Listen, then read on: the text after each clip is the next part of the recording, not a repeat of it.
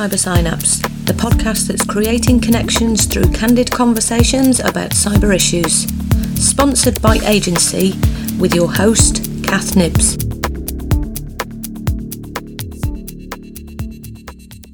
Welcome to Cyber Synapse. This week, I'm joined by Pat Markey, and he's a professor of psychology and the director of the IR laboratory at Villanova University. And the reason I brought Pat Markey on today is because he's authored a book with Chris Ferguson called Moral Combat, for which I will put the show notes, links in the show notes for the listeners and viewers. And what we're really going to get down to today is around violent video games and how they don't, in inverted commas, lead to violent people. And really, Pat, I'm going to start with the first question of why you do what you do. Sure. I mean, that's a big question. But in terms of our research, Chris and I put this book together. We've both been examining violent video games for, at least a decade between the two of us. And we kind of wanted to just put together everything we've known, that we've learned through our research and research of other people's, to kind of give it to the general public. That it's definitely a book that's not necessarily geared towards academics. I mean, there's over 300 citations in it, so it's based on science. But we wanted to kind of give back research to the general public. Because one of the problems with academics is we end up talking to each other so much and not discussing our findings. Because there's a lot of misunderstandings in terms of violent video games, you know, if they're linked to school shootings, if they're linked to homicides and things of that type. And so we kind of just wanted to give a general overview of the state of research right now. Yeah, which is really, really helpful. And obviously that follows the kind of remit of this podcast, and it makes it easier for people, I suppose, to listen to as well as read. Because I'm not so sure how many people actually pick up a paperback now. And I just want to say, actually, your book is available in Audible, isn't it? Yeah, you can listen to it or on Kindle, whichever is easiest. Yeah. Okay. So for the listeners and viewers, how would you define, and I think this is one of the fantastic parts about your book actually, is how do we define what a violent video game is versus something that might be labelled something else? So, oh my goodness, yeah. I mean, this is a tough question, actually. I mean, it seems so simple, but this is actually one of the problems with research in this area is what is a violent video game? The broadest definition that's used by kind of the most vocal anti-video game researchers is it's any video game in which one character, you know, can virtually hurt another character in a video game. And of course that then means like Pac-Man is a violent video game, or, you know, Mario Brothers is a violent video game. And I guess in some ways they are, if we're going to, you know, say that's what violence is. And this is actually one of the issues with a lot of the research done on violent video games is we actually have trouble defining what our variable is, the thing we're most interested in. It's hard to define it because nobody wants to say it's only blood because people are concerned about cartoon violence. And so it's one of those things that at the very start gets so difficult in just defining what we mean by that. Well, yeah. And I think just in terms of how, when I read your book, there was something around, actually, we have this same issue when I'm trying to talk to people about what cyberbullying is and the overlap between trolling and stalking, and actually where you have these phenomena, they're very difficult to define. So I think what we're talking are what might be classed as action games, they're just how that first-person shooter, would that be classed as a violent game? Would it be classed as an action game, role-playing game? And I think that's what makes the difficulty when we use some of these terms, isn't it? The violent video games. Yeah, and I mean, and at the extremes, we all can agree on like, say, Grand Theft Auto or maybe even Call of Duty, that those are violent video games. So I think where it gets muddled up is kind of the in between, that squishy area where we're not quite sure, is that violence or not? But again, anti-video game researchers are pretty vocal in that every single type of violent video game, whether it be games like Pac-Man or Grand Theft Auto, is going to have negative effects on us. Yeah. So that's why I've kind of chased you down on Twitter, rather than kind of trying to sit and do another Facebook Live on this and sit with parents. Actually, you're the person who's written the book on this. So I'm making an assumption that through the process of osmosis and writing the book, which I know takes a horrendous amount of time, that you will have absorbed almost every kind of opinion on both sides of the coin regarding what impact this actually does have. And I think it was when I saw the fact that Donald Trump was calling a meeting regarding the recent school shooting, and then the tweets and the media hyperbole started with it was definitely down to the fact that this child played computer games. And to be perfectly honest, as a trauma practitioner, I see lots of other factors. So I'm just wondering about, how would you like to kind of tackle this question about how do we evidence and how do we show that violent video games do not produce violent people? Yeah, well, I mean, the research is complex, and it is a longer story than just they don't or they do. And so there's really two camps of researchers. I'm just, for lack of a better word, I'm going to call them anti-video game researchers. They're actually a very vocal minority of scholars that tend to be much more senior. They've been around, they're older, essentially. But there's a small group, and there's the other camp where the vast majority of actually, and there's surveys done on this, researchers don't think that violent video games contribute to real societal violence. And the thing is, actually, both sides point to evidence. And the weird part is both sides can be right in a way. The anti-video game researchers will point to studies that examine video games typically in a laboratory. And what we'll find is right after a person's done playing a video game, they're momentarily more aggressive. And we measure that with these kind of proxy measurements of, like, do they give too much hot sauce to a person who doesn't like spicy foods, or do they blast somebody with irritating noises? So what we're really seeing is right after you're done playing a video game, sometimes you're kind of, for lack of a better word, a little more jerky. I mean, these aren't like dramatic changes we're seeing. It's not like you're pouring the whole bottle of hot sauce. It's, a little bit more, but it's only temporary. Then the other group of researchers are examining actual, real, horrific acts of violence. So this is things like profiling school shooters, or actually examining murder and homicide rates and release dates of video games. And when we actually examine the real severe acts of murder, we actually don't find there is a connection. In fact, if anything, the research actually suggests an inverse connection, that people who are extremely violent, or when people are playing video games, we tend to see dips in crime. But the thing is, both those two worlds could be right. That what probably happens is right after we're done playing a video game, we might be momentarily hyped up from that game. But the point is, it dissipates, it goes away. It doesn't change us fundamentally as people. And I like to use the analogy of seeing a sad movie, because we can all relate to that. That you see a sad movie, and right when you're done with it, you might feel sad, you might be a little bummed out. But it doesn't change you as a person. It doesn't make you clinically depressed. And so just like all art forms, which video games is, it can change us temporarily. But again, we're not seeing in the data these fundamental changes in people as individuals. Yeah. And again, there's a couple of things that have just popped up as you've been talking there, Pat. So I'm kind of thinking, actually, when I was doing my undergrad, what one of the researchers at the university did a piece of research on, and I was a participant, and I think I went on Gears of War, and I was actually playing the game and getting frustrated with something that I couldn't do on it. Obviously being a woman gamer and following the stereotypes of being rubbish, but actually I wasn't too rubbish. But I got frustrated with something that was happening, and one of my friends that I was obviously studying with went on to do a driving game. And actually at the end of this piece of research, the researcher said, actually, we found that it's driving games that produce the most aggression in terms of kind of the ways we measure it, whether it's a Stroop test, whether it's and then followed by kind of words that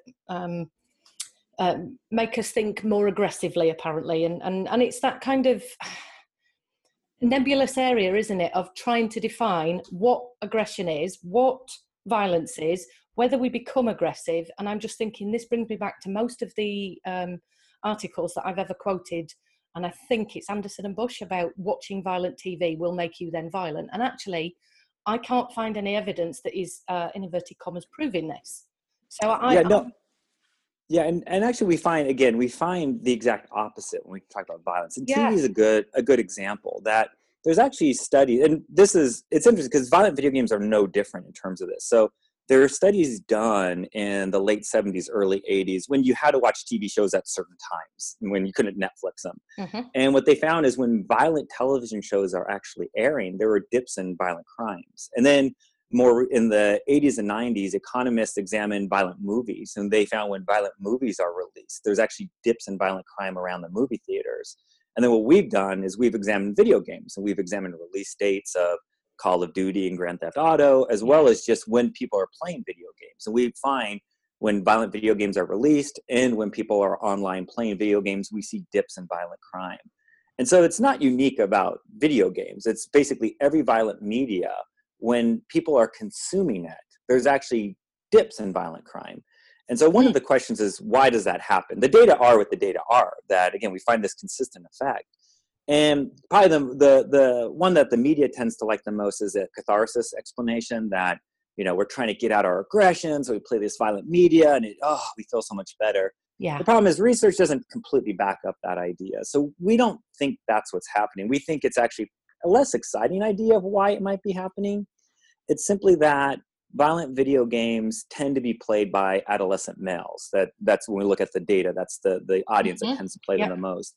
Yeah. And the people who are the perpetrators and the victims of violent crime also actually tend to be adolescent males. And so what you have here is you have this unique situation where you have a media that's kind of targeting this at-risk demographic.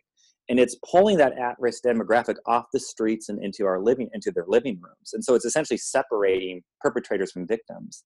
And so it's probably preventing violent crimes by that measure.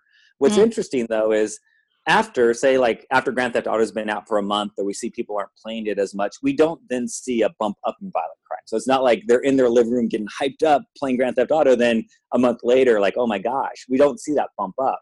So the interesting part is the net gain or the net loss of video games, I guess you should say, is overall there's a lowering of homicides when people are playing them. And again, it doesn't seem to ever go back up. Yeah, I did like, I think in your book, there's two things that I like in your book that I tend to use when I'm teaching. And one of them is around release dates. And I say, and that's because everybody's at home playing on the game. That's, it's almost like they're not on the streets, therefore the crime level goes down. Yeah, it's the exact same logic when we have like youth camps and things of that sort designed to give kids something to do so that they're not causing trouble, if you will. And it's that exact same idea that you're essentially have this activity that kids like to do, and it's separating them from each other. It's almost a painfully boring explanation, which probably means it's right, because usually the ones that are super exciting tend not to be correct. But yeah, that's why we think it does happen. Yeah, the part I usually put onto that is I think you might be looking at a bit of a long period of them playing a month. I think in my experience, and I've got two grown-up children now who are gamers, so I've kind of watched and participated in this for a long time, is actually they tend to do the campaigns within 48 hours or maybe, 72 at a push. So I think one of the things that does happen is there's a spike in levels of hours played. I'm just thinking here that I was going to go on about the addiction then, and I'm not. But what does happen is that younger people tend to spend that time playing the game in a kind of flurry of, I've got to get to the end of the campaign first and be the first one to complete it. And then they'll play the game for a short amount of time. And I think it's boredom. After a month, one of the reasons they stop playing the violent video games is actually they're bored. They've done all of the campaigns, they've done all of the online stuff and got their, DLC, which for listeners is downloadable content. And they kind of say, okay, I've exhausted this game to the end. So now we need to find something else. Yeah, I mean, you definitely might be right. That, again, the point is that the games themselves aren't causing violence, they're causing decreases. And so rather it's over a short period of time or over a month, it's a decrease that we see in it. And again, I think it's important to know, because a lot of people do think, well, they're just getting hyped up, and when they go out in public, they're going to, cause chaos. We don't see that increase in violent crimes. No. And the other thing that I liked from your book, which I thought I would ask you to expand on for listeners, because I think it's just a brilliant way of explaining how research and factors don't always make sense when you kind of look at them, was the ice cream analogy. So the ice cream and violent media that you had in, I think it's one of the early chapters, isn't it? I'm blanking on it. Is it the correlation between ice cream and violence? I'm not sure. It's been a while since I wrote that chapter. Or maybe Chris wrote that. He's more brilliant than I am. He probably wrote that part. Right. It was, Well, basically, it was a correlation between violent crime and ice cream sales, and you could say, I think there was a joke around ice cream for correlation. Yeah. I mean, that's actually, so when we look at crime statistic research, kind of this ecological research that I'm talking about, we're getting reports from the Federal Bureau of the FBI in the United States. This is all done in the United States. So we're getting crime data from them, homicides, locations, and so forth, and we relate them to, again, monthly sales of video games, when people are playing video games, release dates of, all kinds of ways we examine it. Again, story's always the same, is when people are playing video games, crime tends to go down. And we also do this when we go out of the United States and we do cross-culturally. We look at different countries and we find the same story. Those countries where they play most violent video games tend to be safer countries. Now, obviously, correlation doesn't mean causation, and so you always have to be careful when you have a relationship, that it could be, most likely in this case, it could be some third variable might be explaining it. So our job as researchers is to figure out what that third variable could be. And if you eliminate as many third variables as you can think of, at some point it starts to look like, okay, maybe there is a causal relationship. Again, you never know for sure because it's correlational data. Yeah. But so, for example, with cross-cultural research, when we look at different countries, we control things like socioeconomic status, or the GDP of the countries, how many youths there are in countries relative to adults, and we try to break it. We basically try to make that correlation go away, and we can't do it. So no matter what we put in, we can't explain the fact that with a third variable that we can think of, that countries that play more video games tend to be safer countries. And then when we look at data, the ice cream example that you're talking about dealt with heat. And so, every time ice cream is highly correlated with homicides, we find out. And it's not because ice cream causes homicides, it's because the third variable, heat, causes them both to go up and down together. When it's hotter, people eat more ice cream, more people get murdered. And when we look at seasonal changes in video game consumption, people are buying more video games around the winter holiday, so it's cooler, obviously, at that time. So of course, homicide is going to go down. But what we do is we control for that. We control for these seasonal fluctuations, and we try to take out, explanations of heat effect, explanations of changes in demographics across time. And it's the same thing. We can't find a third variable that can account for the relationship we find, that when people are playing violent video games, crime goes down. So again, our data are correlational. You're kind of stuck with correlational data when you're looking at homicides and aggravated assaults. But no matter what we put in, we can't explain it with something, a third variable. And I think what's most important is it never, ever becomes positive. You never see across any of these data sets, when people are playing violent video games, does crime go up? That's really interesting for listeners. So I'm just thinking about how and when and where this information's communicated, and one of the things that I'm seeing is there seems to be a lot of flurry on Twitter and other social media areas, but it only takes that one story with the negative bias for us to suddenly kind of start listening to the fact that violent media causes violent behavior, and that seems to be the same with violent games. So I'm just wondering about how we as researchers, practitioners, actually bring this to the forefront to have these conversations when actually we've recently had the issue of Donald Trump saying, well, actually we're having a meeting attributing this child's behavior to playing these games. Yeah, it's tough. I mean, it really is hard to get out to the general public. And one of the issues is that what we have with video games is what we've seen in the past, that we have what we call a moral panic that's surrounding it.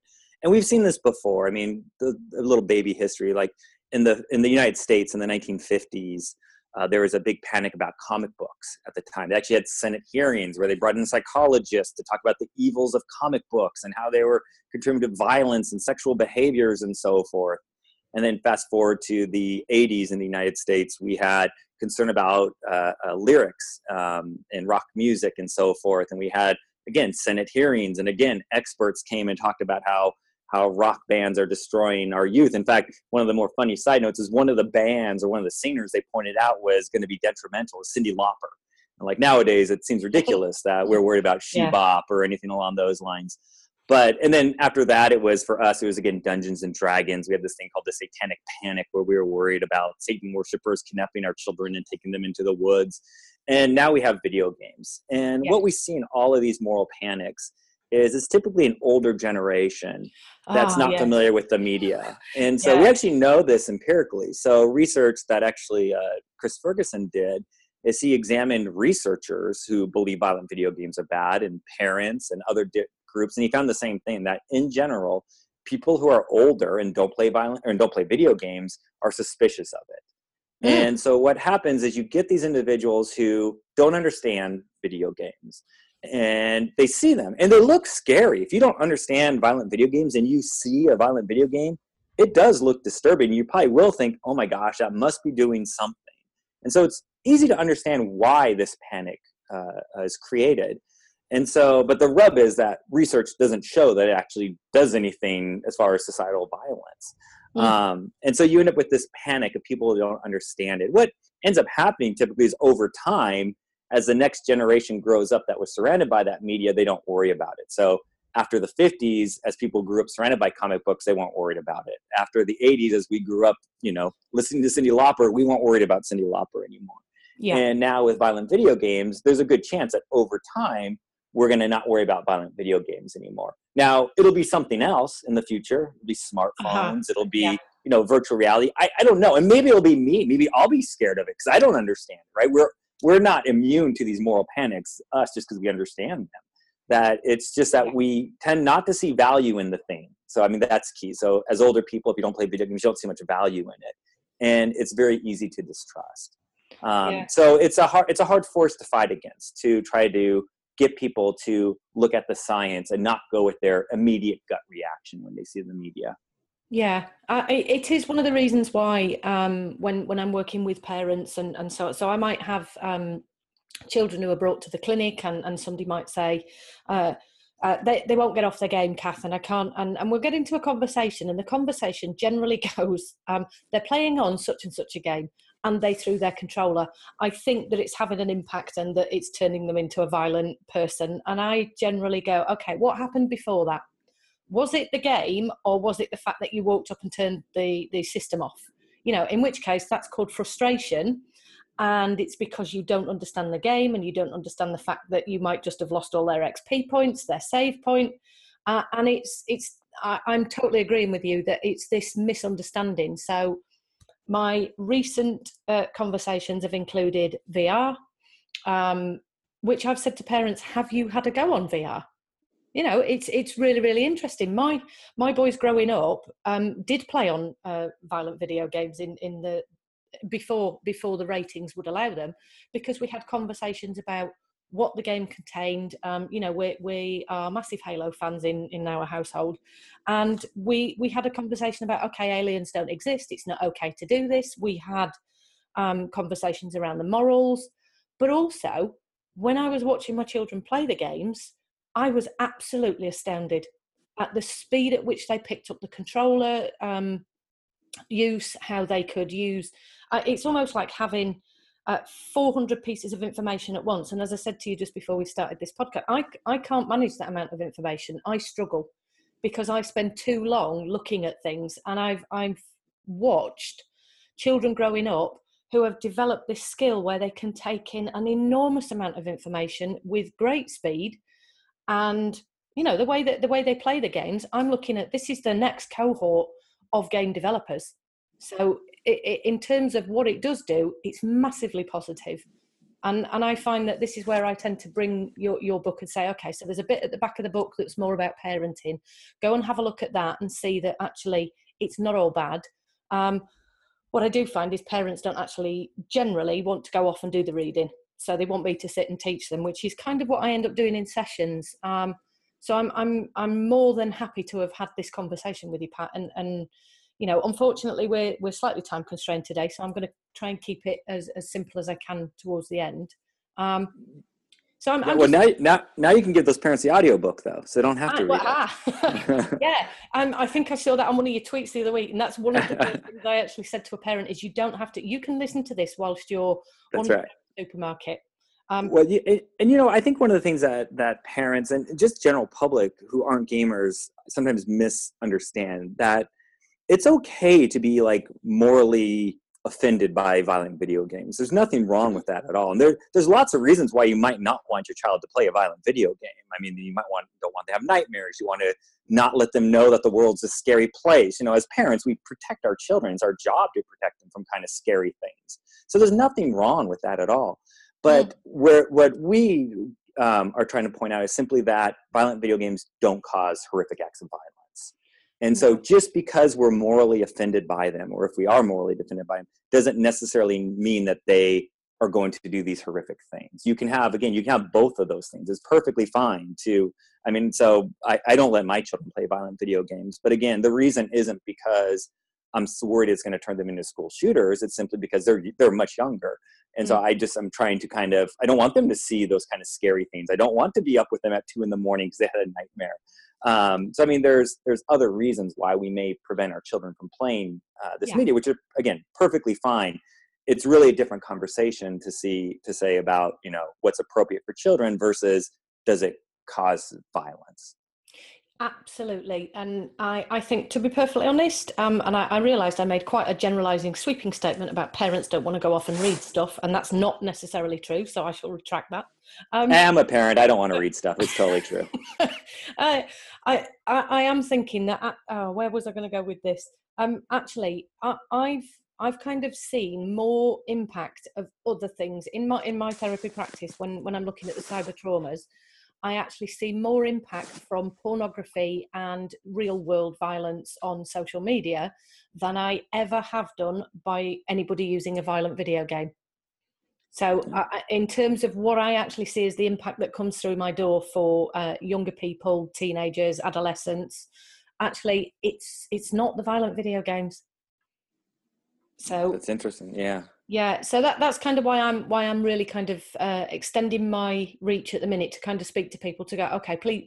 In this case, it's kind of corroborating that, what I've been thinking and looking at is pretty much true. And I think the panics that we have, I think, they are driven by fear. And I think you're right in terms of parenting, and it is a misunderstanding definitely of the technology. And I think this is where we'll get into, ratings and addictions and things like that. And there's a lot of money to be made out of this kind of psychopathological labeling. So I kind of get why it occurs. But I think that might be for another podcast. So I'm just aware of the time, Pat, and obviously the conversation that we had before we started recording. So I just wondered if there was anything you wanted to say before we finish, and to thank you for your time. No, nothing, no problem at all. Thank you very much. I had a great time, and I'm glad you found the book useful. If I could spout a number of books, yours would be one of them. And because it's not sensationalist, there's a lot of evidence in it. And for me, reading through it, it was really nice to read without going, oh, I don't believe that. I didn't feel that I was reading something that was bullshit from one end to the other, which I have read a lot of cyber-based books that are like that. Yeah, that's very kind of you. That's actually one of the nicest compliments you could get. I'm just thinking, don't put that on your, don't have the compliment somewhere that's what I've said. Oh, no. But it was, I just wanted to say, Pat, actually, it was a really, really balanced view. And I think that's one of the reasons why I've kind of thumbed through it and I've taken bits out of it. And it is one of the go-to books that I recommend to people, because I'm looking at a different aspect around cyber-based traumas. So, why have a dog and bark yourself? Somebody else as esteemed as yourself and Chris have done this research. So I tend to point people in your direction. Well, thank you very much. Thank you for your kind words. Okay. So I wanted to thank you for your time. And then what I will do is do a little bit of a recording afterwards about the sharing and tweeting and all the rest of it. Awesome. Okay. Well, thank you so much. I had a good time. I gotta go get my kid. Yeah. All right. Take care. Thank you. All right. Bye-bye.